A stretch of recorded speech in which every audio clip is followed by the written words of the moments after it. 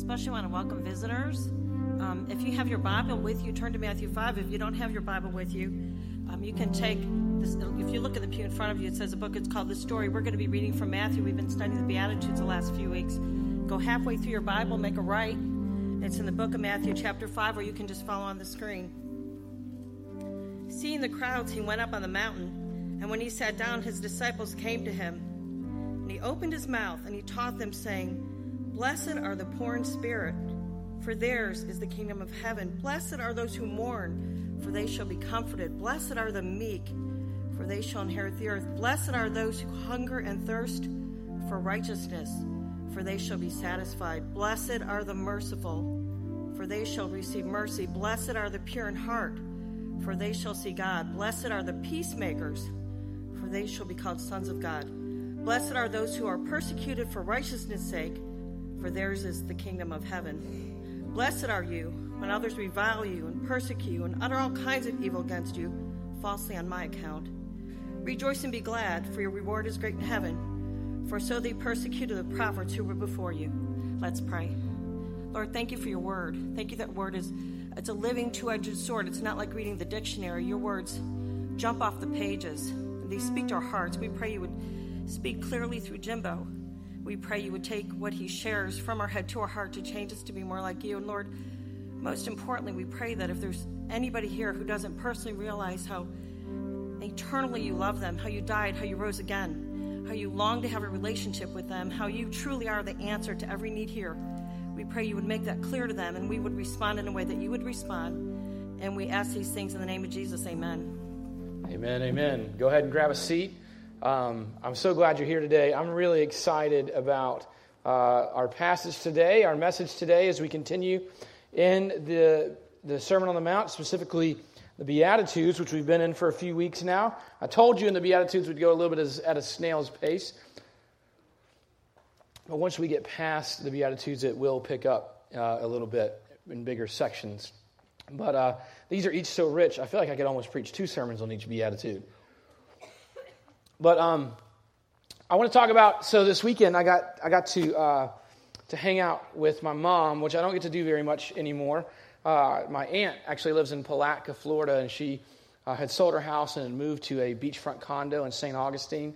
And so my mom came down to help her move. And so Friday I took the day off, and me and the wife and kids, we went down to St. Augustine, got to hang out on this beach with my mom and my aunt. And it just was a really good time. It was a private beach because it was off this condo, and so it wasn't even very busy. And it was just an incredible time. And I don't know, sometimes you get to experience a moment like that. And I'll be honest, I've had those moments here on Sunday mornings at times where we've had a service where, I felt like the presence of the Holy Spirit was there. Things went well. The sound didn't mess up. All the things went the way they were supposed to go. And just every once in a while you feel like, man, this is what life is supposed to be like, right? But the problem is that it always ends, right? Like it always comes to an end. The greatest moments in life always come to an end. And if we're honest, sometimes, even in our greatest moments, we think, I feel like life is about more than this, isn't it? I think I struggle with it sometimes, especially when I get stressed out. But even in my good times sometimes, I just feel like there's more to this. Like I'm not getting the whole picture. Like I'm not getting the whole thing. Like something is missing. And I think that's a universal feeling that we have. I think we all experience that in life. C.S. Lewis had something to say about that. He said, if I find in myself a desire which no experience in this world can satisfy, the most probable explanation is that I was made for another world. So in other words, if I find within myself this longing, this hunger, this thirst for something that no matter what I experience, it just leaves me still wanting at the end of it. No matter how great it is in the moment, it ends, doesn't it? And we find ourselves, and this is where I think Jesus takes us today in Matthew 5:6. And my main idea for this morning is disciples Because this is what he's describing, is what it's like to be a disciple in the kingdom of God. When we read the Sermon on the Mount, it's a description of what it looks like to be a disciple. Disciples pursue righteousness and find satisfaction in Christ. Now, we're going to work through this, but basically what I'm trying to tell you is that longing that you have, the closest you'll come to finding it satisfied this side of glory will be in righteousness, will be in obedience. And that sounds kind of crazy, but I want to take us there. First, I want to understand, what does Jesus mean when he says righteousness? Because there's different ways to look at righteousness.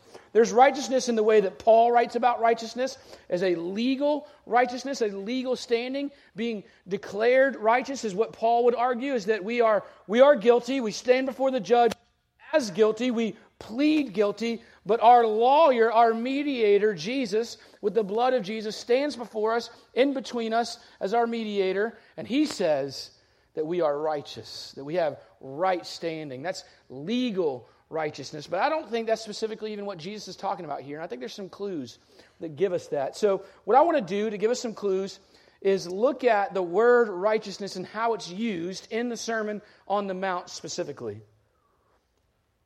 And so it starts, the first time we see it is here in Matthew 5:6. Blessed are those who hunger and thirst for righteousness, for they shall be satisfied, which is our passage for today that we're trying to figure out. But Matthew 5:10 is also here in this section. It says, blessed are those who are persecuted for righteousness' sake, for theirs is the kingdom of heaven. And so we see both of these ideas here just in the Beatitudes. We'll get further into the Sermon on the Mount here in a minute. But I want you to look on the back of your bulletin. I put a chart there for you on the back of your bulletin. It's going to be on the screen as well. And so, but it's right there on the bulletin so that you can take it home. And I want to talk to you about how I found, I think, some clues here, just in the Beatitudes, of what Jesus means when he says righteousness. Because when we see patterns in the Bible, it's usually trying to point us to something. If you remember before, I talked to you about the sandwiches that we see, right? We see a sandwich in the Beatitudes, that in the first one, the promise is the kingdom of heaven. And then we see that in verse 10, the promise is the kingdom of heaven. We see a sandwich there. And I'm convinced that these are the 8 Beatitudes. Some people will say that there's 9 Beatitudes, but I'm going to make an argument that there's 8. And then it's grouped in 2 groups of 4, which each end in righteousness. And so what we've got here on your left-hand side, you've got group 1. On your right-hand side of your chart, you've got group 2. And each of these have 3 descriptors that then end in righteousness in the 4th, right? And so these are the 8 Beatitudes. Now, this is significant because I want you to see, I think on the left-hand side there, which is 5:3 through 6, we see that we're the poor in spirit. Blessed are the poor in spirit, for they shall receive the kingdom of heaven, or be in the kingdom of heaven. Blessed are, okay, we got this. This is kind of out of order right here. All right, but anyway, I got it in my head. All right, so 5:3, we've got blessed are the poor in spirit, which we've talked about what that is. And then we move from that to blessed are those who mourn, for they shall be comforted. And then verse 5 is blessed are the meek, for they shall inherit the earth, is what we talked about last week, which leads us to 6. Blessed are those who hunger and thirst for righteousness, for they shall be satisfied. So we've talked about, we see a progression here, that we are poor in spirit, we are spiritually bankrupt. We see our poverty, our spiritual poverty, our need for a Savior, our brokenness. We talked about how in this bankruptcy, when we get to the bankruptcy table, on one side of the ledger we see all the debts that we owe, and it's this insurmountable debt that there's no way we can pay. And then when we look to what's supposed to be our line of assets, the only thing we possess is more debt. And so we are bankrupt. We are poor in spirit. And then we see that next we are to mourn that. Right? We're to recognize that. We're to recognize where we stand. And we are to mourn and grieve our position. But then, Jesus doesn't leave us there. We're to be comforted by the gospel. And through that, we can take a posture of meekness, which is really freedom from having to think about yourself. We could summarize it. We summarized in our small group this last Wednesday night. You could summarize it, God's got it.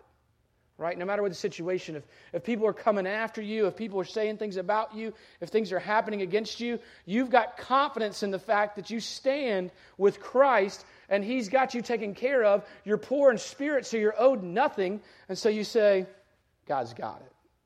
And this is what it is to be meek. Now this will result in a hunger and thirst for righteousness. Now, on this left-hand side is this kind of an emptying. It's an emptiness, right? To have poverty in spirit is to be emptied of owning anything that's worth anything. To mourn is to kind of empty that out. To be meek is to empty yourself of your ability to stand for yourself, but know that Christ stands for you. There's this emptiness. There's this longing and this want and this emptiness for righteousness. And then I think we are then transformed into this right-hand side of the column. We see transformation happen. We see that those who are poor in the spirit, those who are broken, are now merciful. As they hunger and thirst for righteousness, they now become merciful. 5:7, and the merciful shall receive mercy. Those who are brokenhearted over their sin and mourn, those who are brokenhearted in general and mourn through the fullness of salvation and sanctification through pursuing righteousness, are pure in heart. The brokenhearted become pure in heart, and they will see God. And the meek, those who are meek, so we stand and we let things happen through the fullness of the gospel. We now don't just stand, we now become peacemakers, and we enter into the situation. Now I bring all this to say that we see these two things of righteousness, and I'm convinced what this pattern, what this grid shows us, is that this is the righteousness that Jesus is talking of. That He is talking of obedience, a moral righteousness, a pursuing and a hungering and a thirsting of wanting to be obedient. Matt Chandler would say that God does not desire your begrudging obedience, but that He desires obedience to come out of love. But at what level are we talking here? So let's keep going in the Sermon on the Mount. Flip to 5:20. If you flip to chapter 5, verse 20, you see Jesus says, "For I tell you, unless your righteousness exceeds that of the scribes and the Pharisees, you will never enter the kingdom of heaven." And then he goes on to tell us what that looks like for righteousness to exceed that of the scribes and the Pharisees. Because remember, these guys follow the law they dot the I, they cross the T, they tithe on everything. They follow the law to the T. They are the definition of obedience, but Jesus says it's got to be something deeper than that. And He takes it to the heart on four things as we were to continue. This launches into where He says, "You have heard that it was said, you shall not murder. You have heard that it was said, you shall not commit adultery. You have heard that it was said, you shall not swear falsely. You have heard that it was said, you take an eye for an eye. You have heard that it was said, love your neighbor and hate your enemy." And He takes these laws, these ideas that the scribes and the Pharisees live by, and He exceeds their expectations. He elevates the expectation here. But He elevates it by taking it to your heart. See, what Jesus is going to say here is it doesn't matter so much what you do as why you do it. Now, don't take that to say, well, I had good intentions, right? No, He's talking about a righteous heart, a heart that is clean, a heart that is ruled by the peace of Christ, as we have talked about. And so Jesus takes this list of 5 things, and He says, but Jesus says, if you have anger or malice in your heart, so if you want somebody to be hurt, then you might as well have just murdered them. It's the same thing. He elevates the expectation. He says, but Jesus says, I know you've heard that you shouldn't commit adultery, but I'm telling you that if you just look at a woman lustfully with your eyes, you've already committed adultery with her in your heart. And He takes it again to the heart, which is much harder, right? And it's easier to hide. And He says, you have heard, do not swear falsely. And I'm telling you, don't even take an oath. You got nothing to swear by. You don't own anything to swear by. Let your yes be yes, let your no be no. Just trust the Lord. You've heard it said, take an eye for an eye, and He's saying, turn the other cheek. Don't take an eye for an eye, but if someone sues you for your tunic, give them your cloak as well. If they slap you on one side, give them the other side to slap. He takes it so much further. You've heard that it was said, love your neighbors and hate your enemy, but Jesus says, love your enemies and pray for those that persecute you. See, Jesus isn't looking for this, our self-willed obedience. Growing up, my mom used to do this thing that drove me nuts. My dad would say, son, will you take out the trash for me? And as I'm getting up to be obedient and take out the trash, my mom would say, well, he'd love to. I wouldn't love to. I wouldn't even like to. There's nothing in me that desires to take out the trash at this moment, but I love my Father, and so I'm going to do it because He asked me to do it, right? This isn't even the kind of obedience that it's talking about. See, there's no rebellion in me in taking out the trash. I had plenty of rebellions, but it wasn't in basic chores, right? It wasn't in when my dad would say, will you please do this? But it would drive me insane when my mom would say, he'd love to. But I see what she was trying to get at. See, I think, without even knowing it maybe, she was getting at what Jesus is getting at here. That our obedience comes out of love. It comes out of affection. Jesus is saying, blessed are those who hunger and thirst for righteousness. Because we'd love to. I'd love to honor my Lord. I'd love to honor my Jesus. I'd love for Jesus to be the center of it all. I'd love for Jesus to be what drives me. I'd love for that to be. I'm in a constant battle with my flesh for that to be true. But I desire, I hunger, I thirst, I am empty, and I want to be filled with righteousness. Blessed are those who hunger and thirst for righteousness. See, as you see Jesus battle with the Pharisees and the Sadducees and the scribes throughout all the New Testament, you see He is not even, listen to me, remotely interested in your ritual obedience. You being here on Sunday morning doesn't mean anything to Jesus at all. Where your heart is, where your affections are, where your desires are. Jesus isn't looking for more good Christian churchgoers. He's saying this is what it looks like to be a disciple. Blessed are those who hunger and thirst for righteousness. 2 more times we see the word righteousness in the Sermon on the Mount. Out of all the Beatitudes, this is probably the most repeated one. Matthew 6 is bookended. In the beginning it says, beware of practicing your righteousness before other people in order to be seen by them, for then you will have no reward from your Father who is in heaven. So in other words, listen, not only is Jesus not interested in your ritual obedience, Jesus is definitely not interested in you flaunting it for other people to see. Because whose glory are you pursuing when you do that, right? You're pursuing your own glory. You want people to see what you have done, and so you make sure they see it.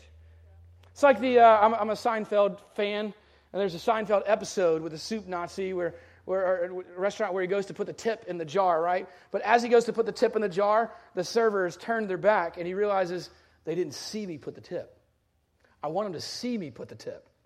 And so he goes in to reach and steal back what he tipped in, and of course, right then the server turns around.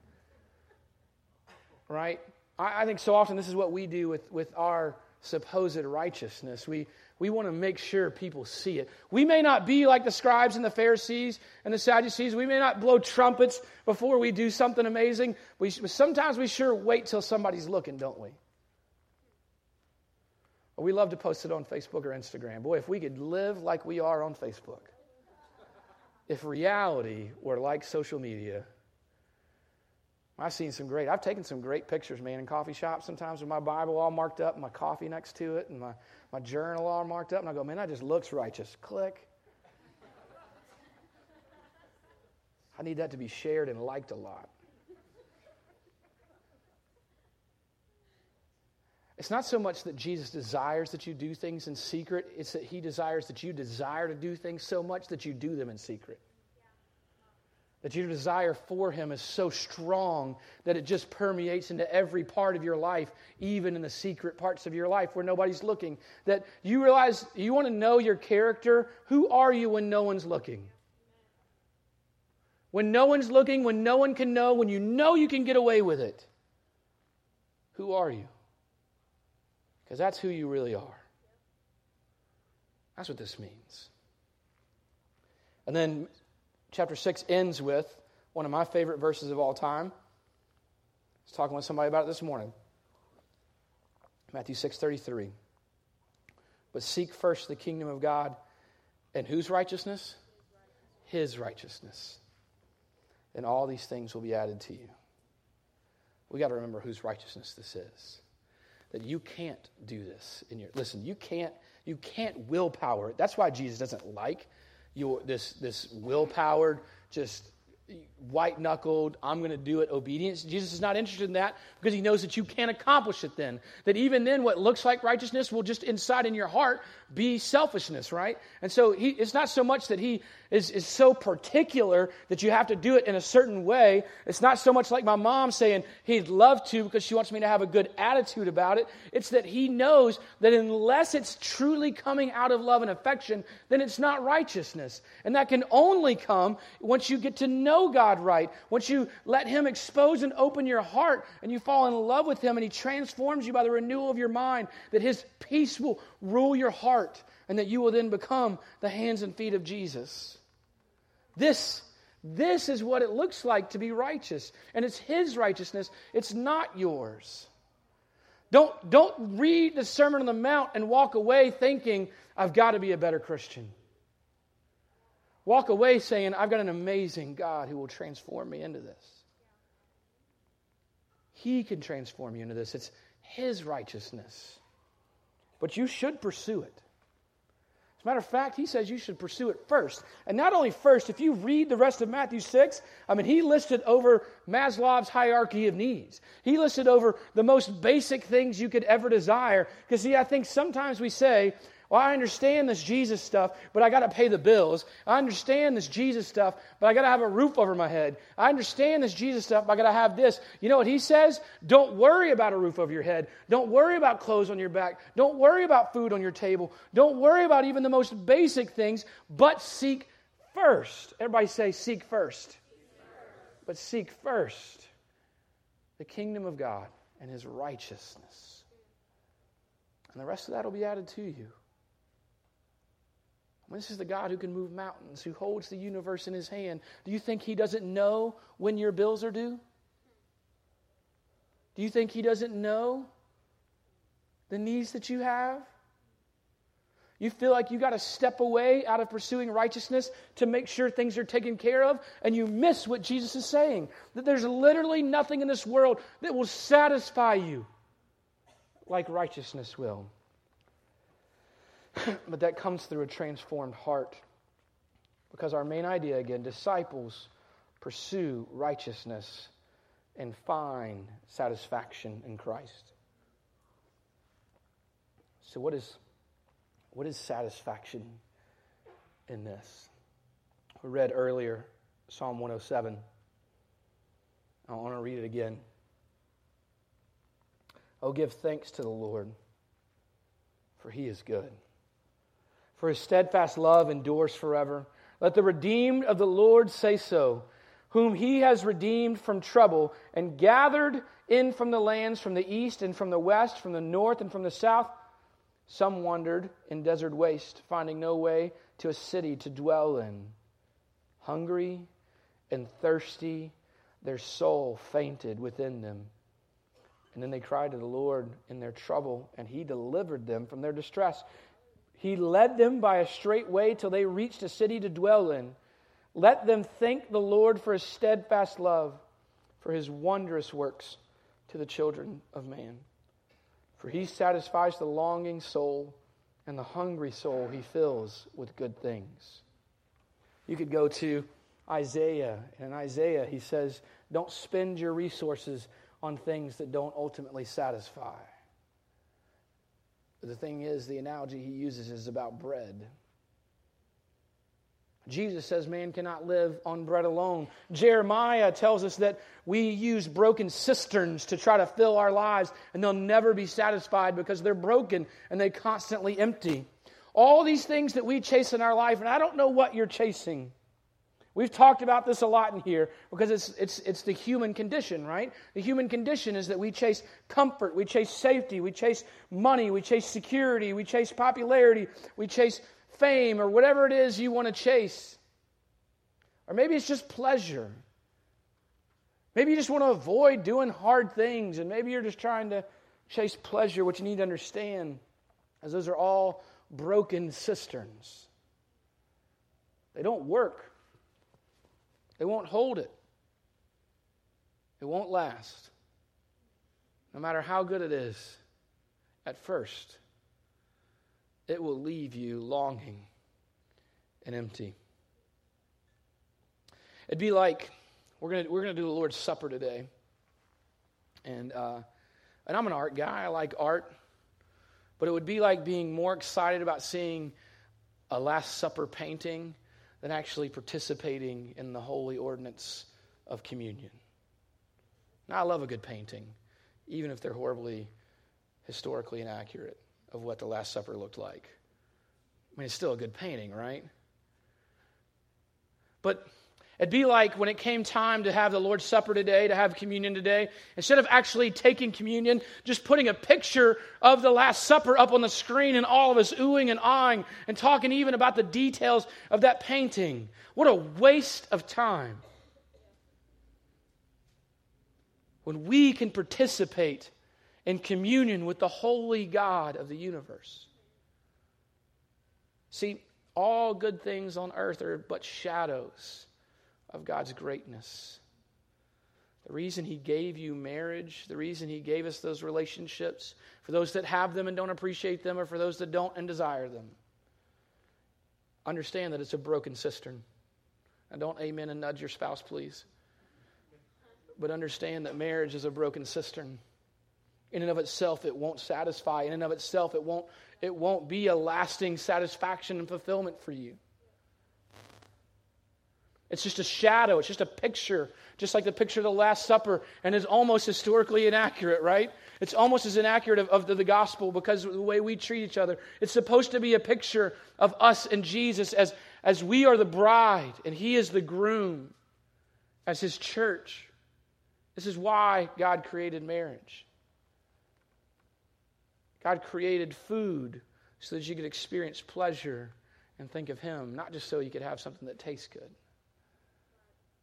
All these broken cisterns are just pictures. And they are inadequate in and of themselves.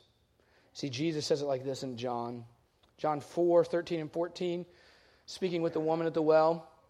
Jesus said to her, "Everyone who drinks of this water will be thirsty again. But whoever drinks of the water that I will give him will never be thirsty again.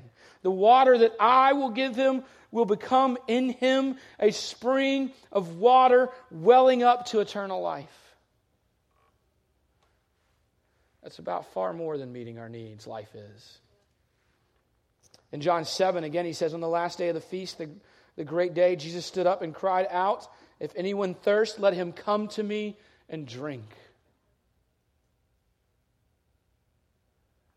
Here's what I want to tell you. Disciples hunger and thirst. Disciples pursue righteousness and satisfaction in Christ. Disciples hunger and thirst for righteousness, but all of us hunger and thirst for satisfaction. Disciples just realize it's found in righteousness. See, inside every single one of us is the same broken cistern looking for satisfaction. It's just that disciples who are in the kingdom have found that satisfaction. They found it in Jesus. And I want to tell you, whatever you think about religion, whatever you think about church, whatever you think about me, you must realize that this is the truth. I mean, does it make sense, really, for Jesus to come down out of heaven and live on earth and then be tortured and humiliated and beaten and abused and murdered just so that you could come to church? Or do you think perhaps it's about so much more than that? I mean, maybe you've tested out church. Maybe you've come to church and you want to tell me right now, "Pastor, I've tried this and it's a broken cistern." To which I would reply, then I assume you must have only tried religion. Because listen, when you encounter Jesus, it's not some sort of philosophical idea of here's where I'm going to go and I'm going to try to be a good person. When you follow Jesus, when you encounter the one who breathed this out, that this whole entire book is about, when you encounter Him, you can't leave the same. And when you find yourself dissatisfied, it's because you have turned to a broken cistern again. You will only find satisfaction in the beauty of the gospel. That's it. Only if Jesus is the center, the foundation, everything. Otherwise, you will find yourself chasing after satisfaction for the rest of your life. And you may, which I think is perhaps the most dangerous path, chase it in seemingly innocuous things. We all know that if we chase it in drugs and alcohol and rampant sex and all sorts of crazy, wild things the world loves to rail on, we all know that ends at the bottom of a barrel, right? What you don't realize is the most dangerous path for you to run is this broken cistern of religion, which also leaves you empty but confused. Because when you find yourself at the bottom of the barrel of choices that the whole world will tell you are bad, you know why you're at the bottom of a barrel. You know why it didn't work. But when you find yourself at the bottom of the barrel sitting in a pew, you start to be convinced that maybe God is a broken cistern. Perhaps that's the devil's most crafty plan.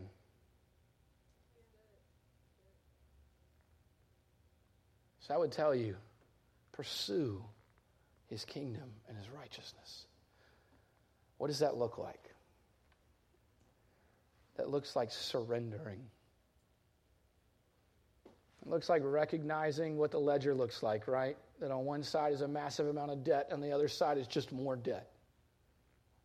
And you just surrender it. To be in His kingdom is for Him to be your Lord, for Him to be in charge. I remember when my oldest son prayed to receive Christ, I love the way he worded it in his own words. He said, from now on, Jesus needs to be the boss. And we don't do things just because, well, He'd love to. We do things because we love Him. Because not only is He worthy of it, but even, listen, selfishly. John Piper calls it Christian hedonism. Hedonism is pursuing the greatest pleasure at all times. John Piper calls it Christian hedonism. In other words, listen, even if you want to be selfish, be selfish. Go after the greatest pleasure you'll ever find in life. I'm just telling you where it is. I'm telling you, you don't have to chase, you don't have to pursue, you don't have to be an adventurer and a wanderer and try to find it. I'm telling you, it's in Jesus. The greatest pleasure you'll ever find in life, the greatest fulfillment you'll ever find in life will be in Him. But even this side of earth, it will never be complete.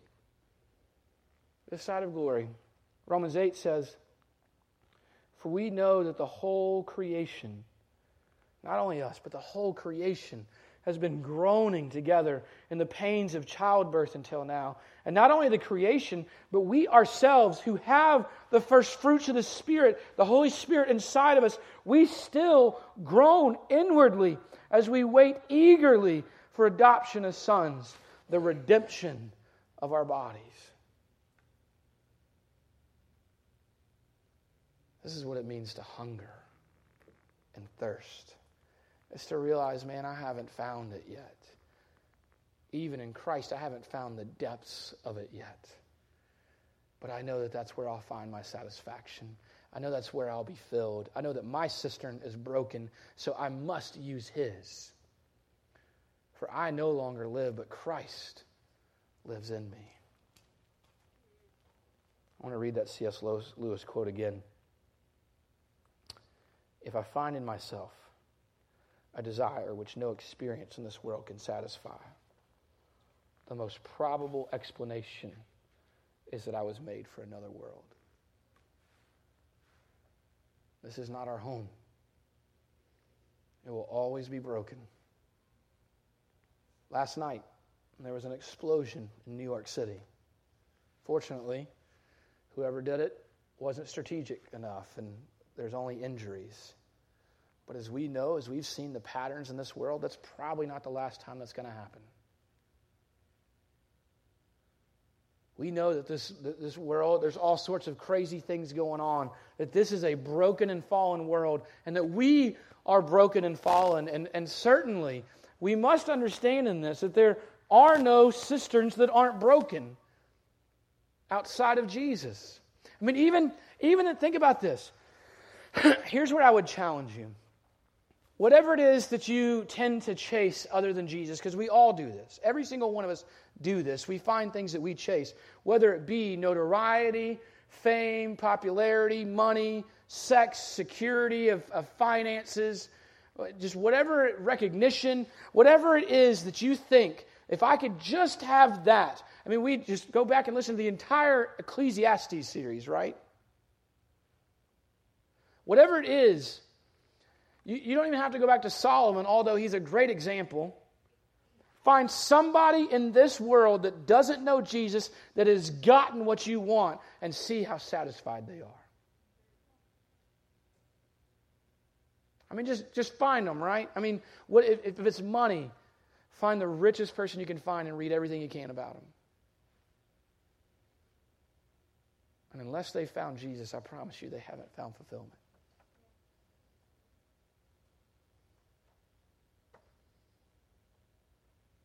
Everyone has a moment where they lay their head down on the pillow and they wonder, is this all there is? Is this it? You're not alone in that. It's a universal problem. But there's a universal answer. And it sounds so preachery, so Sunday school, but I'm telling you, Jesus is the answer. Satisfaction will only be found in the gospel. In the kingdom of God, disciples pursue righteousness and find their satisfaction in Christ. I want to challenge you. Think back to the head, heart, hands, habits, the whole thing we did there. Here's what this looks like for you. We said that it starts with the head. It starts with knowledge, right? But knowledge alone isn't enough. That's a dangerous road to run down by itself. But it starts with you spending time in God's Word. Coming and listening to preaching, coming to a small group isn't enough. You need a daily diet of God's Word in your life. That as it says in Romans 12, that you will be transformed by the renewal of your mind. This is the Word of God that He spoke out for your transformation. And then listen, but read it with your mind and read it with your heart and let it transform you by the renewal of your mind. So that by testing you may discern what is the will of God, what is good and acceptable and perfect, or in other words, what is satisfying, what is fulfilling, what will last, what cisterns aren't broken. And then in that, stand confident in the peace of Christ and let the peace of Christ rule your heart. But so often, here's what we do. We'll take those steps, but we don't let it flow out of our hands into action. Transform mind, transform heart, transformed hands. But you got to have habits in your life that help you continually go after this. Because listen, every day, oftentimes, many times in a day, you're going to find yourself chasing yourself instead. So we're about to take the Lord's Supper here in a minute. And as we prepare to do that, I want you to take a minute and just reflect in your heart. Ask God to speak to you. Ask God to show you what broken cisterns you keep running to.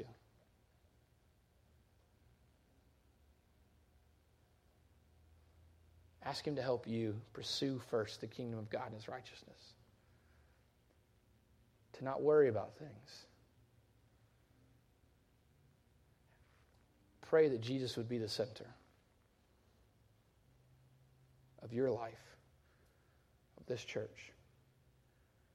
And prepare your heart. take communion with the Lord.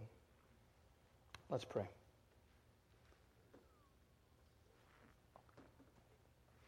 Lord, I pray that we would have a hunger and a thirst for righteousness in us. That we would find our satisfaction in you. Lord, that we would be transformed by the renewal of our mind as we read your word. That our heart would be ruled by your peace. And that our hands would do your ministry of reconciliation. Lord, that you would not let us be distracted by civilian affairs, but let us desire to please the one who enlisted us.